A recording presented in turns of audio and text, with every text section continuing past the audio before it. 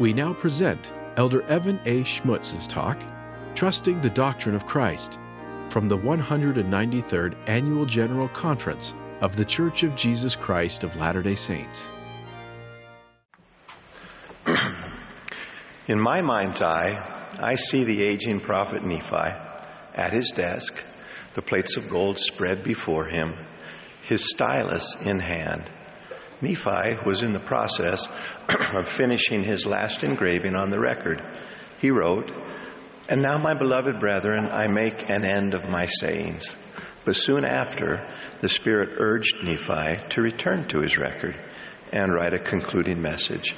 Under the powerful influence of the Holy Ghost, that great prophet took his stylus again in hand and wrote, "Wherefore the things I have written sufficeth me, save it be a few words I must speak concerning the doctrine of Christ."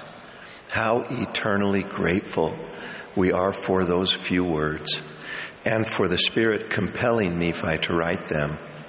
Nephi's treatise on the doctrine of Christ is a treasure to those who feast upon it. It contains a vision of the Savior's baptism and the voice of the Son inviting all to follow him and do the things which we have seen him do. It contains Nephi's witness that those who with faith in Christ sincerely repent of their sins and follow the Savior into the waters of baptism will receive the Holy Ghost. We also hear the voice of the Father bearing record. "Yea, the words of my beloved are true and faithful. He that endureth to the end, the same shall be saved." President Russell M. Nelson emphasized the singular importance of the doctrine of Christ during remarks to newly called mission leaders. Quote, "More than anything else, we want our missionaries to have the doctrine of Christ engraved in their hearts, rooted in the marrow of their bones." End quote.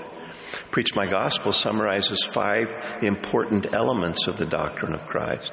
It says, quote, "We invite others to come unto Christ by helping them receive the restored gospel through faith in Jesus Christ and his atonement, repentance, baptism, receiving the gift of the Holy Ghost, and enduring to the end," end quote.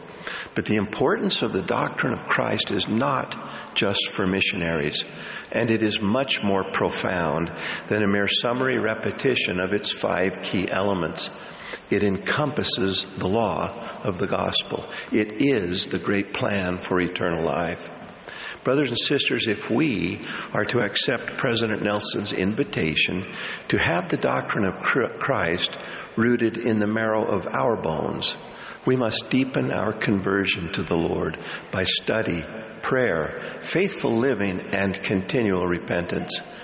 We must invite the Holy Ghost to engrave the doctrine of Christ in the fleshy tables of our hearts as permanently as it was engraved by Nephi upon the plates of gold. Last October, President Nelson asked, "What does it mean to overcome the world?" Among other things, he said, "It means trusting the doctrine of Christ more than the philosophies of men." The word trust is defined as an assured reliance on the character, ability, strength, or truth of someone or something. That someone is Jesus Christ, and that something is his doctrine. So, how would intentionally trusting the doctrine of Christ change the way we live our lives? If we trust the doctrine of Christ, we will trust Christ enough to live by his every word. We will make a lifelong study of Jesus Christ, his ministry, his teachings, his infinite atonement, including his glorious resurrection. We will study his promises and the conditions upon which those promises are given. As we study, we will be filled with greater love for the Lord. If we trust the doctrine of Christ, we will approach our Heavenly Father every day in humble, secret prayer, where we can express gratitude for the gift of his Son and for all of our blessings. We can pray for the revelatory companionship of the Holy Ghost, pray to align our will with his, to reflect upon our covenants and renew a commitment to keep them. We can pray to sustain and express love for our prophets, seers, and revelators. to pray for the cleansing power of forgiveness and for the strength to resist temptation. I invite you to make prayer a priority in your life, seeking each day to improve your communication with God. If we trust the doctrine of Christ, we will set aside the shiny things of the world so that we can focus on the Redeemer of the world. We will limit or eliminate time spent on social media, digital games, wasteful, excessive, or inappropriate entertainment, the allure of this world's treasures and vanities, and any other activities that give place to the false traditions and misguided philosophies of men. It is only in Christ we find truth and lasting fulfillment. Sincere repentance will become a joyful part of our lives, both to be forgiven for sin and to be changed in the image of Christ. Repentance with faith in Christ gives us access to the atonement of Christ. President Dallin H. Oaks has taught that when the Savior forgives, he does more than cleanse us from sin, he also gives us new strength, end quote. Each one of us needs this strength to fulfill the eternal purpose of our lives. In Jesus and his doctrine, we find strength. He said, "Verily, verily, I say unto you that this is my doctrine, and whoso buildeth upon this buildeth upon my rock, and the gates of hell shall not prevail against them." We see this promise fulfilled in the lives of faithful people. It was a little over a year ago that I was privileged to meet Travis and Casey. They were married civilly in 2007. At the time, Travis was not a member of the church. Casey, though raised in an active Latter-day Saint home, had drifted from her faith in her teens and had strayed from her foundation. In 2018, Travis met the missionaries and was baptized in 2019. Travis became a missionary to Casey, who also experienced a life-changing conversion. They were sealed in the temple in September 2020. About 2 years after his baptism, Travis was called to serve in the bishopric. Travis has a rare disease that continuously forms clusters of tumors in his internal organs. He has undergone many surgeries to remove recurring tumors, but the disease is incurable.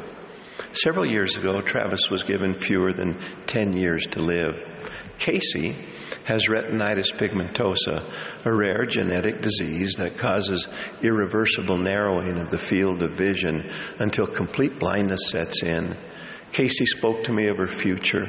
She anticipated the time, not far distant, when she would be widowed, blind, without financial support, and left alone to raise 4 growing children. I asked Casey how she could handle such a bleak future.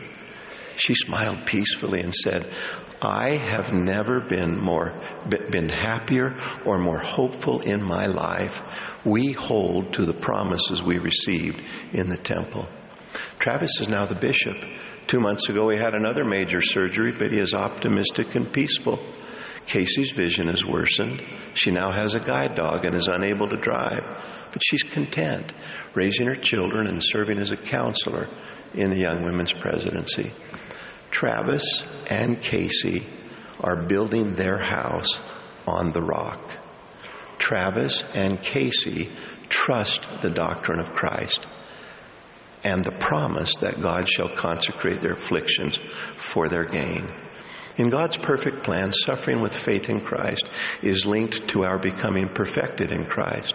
Like the wise man in the parable who built his house upon a rock, when the rain descends and the floods come and the winds blow and beat upon the house Travis and Casey are building, it will fall not, for it will be founded upon a rock. Jesus did not speak of the possibility of rain and flood and wind in our lives. He spoke of the certainty that storms will arise.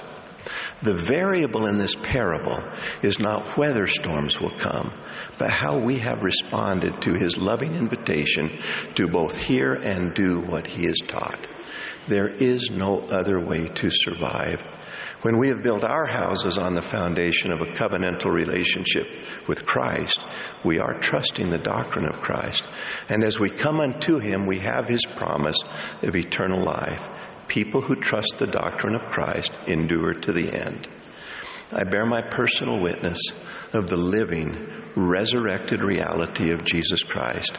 I testify that God our Father so loved the world he sent his Son to redeem us from sin and heal us from sorrow.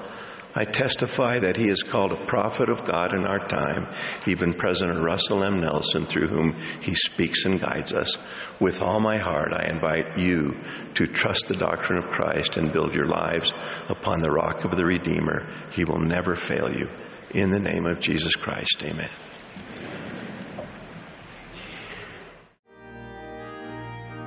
You have been listening to Elder Evan A. Schmutz speaking at the Saturday afternoon session of the General Conference of the Church, April 2023.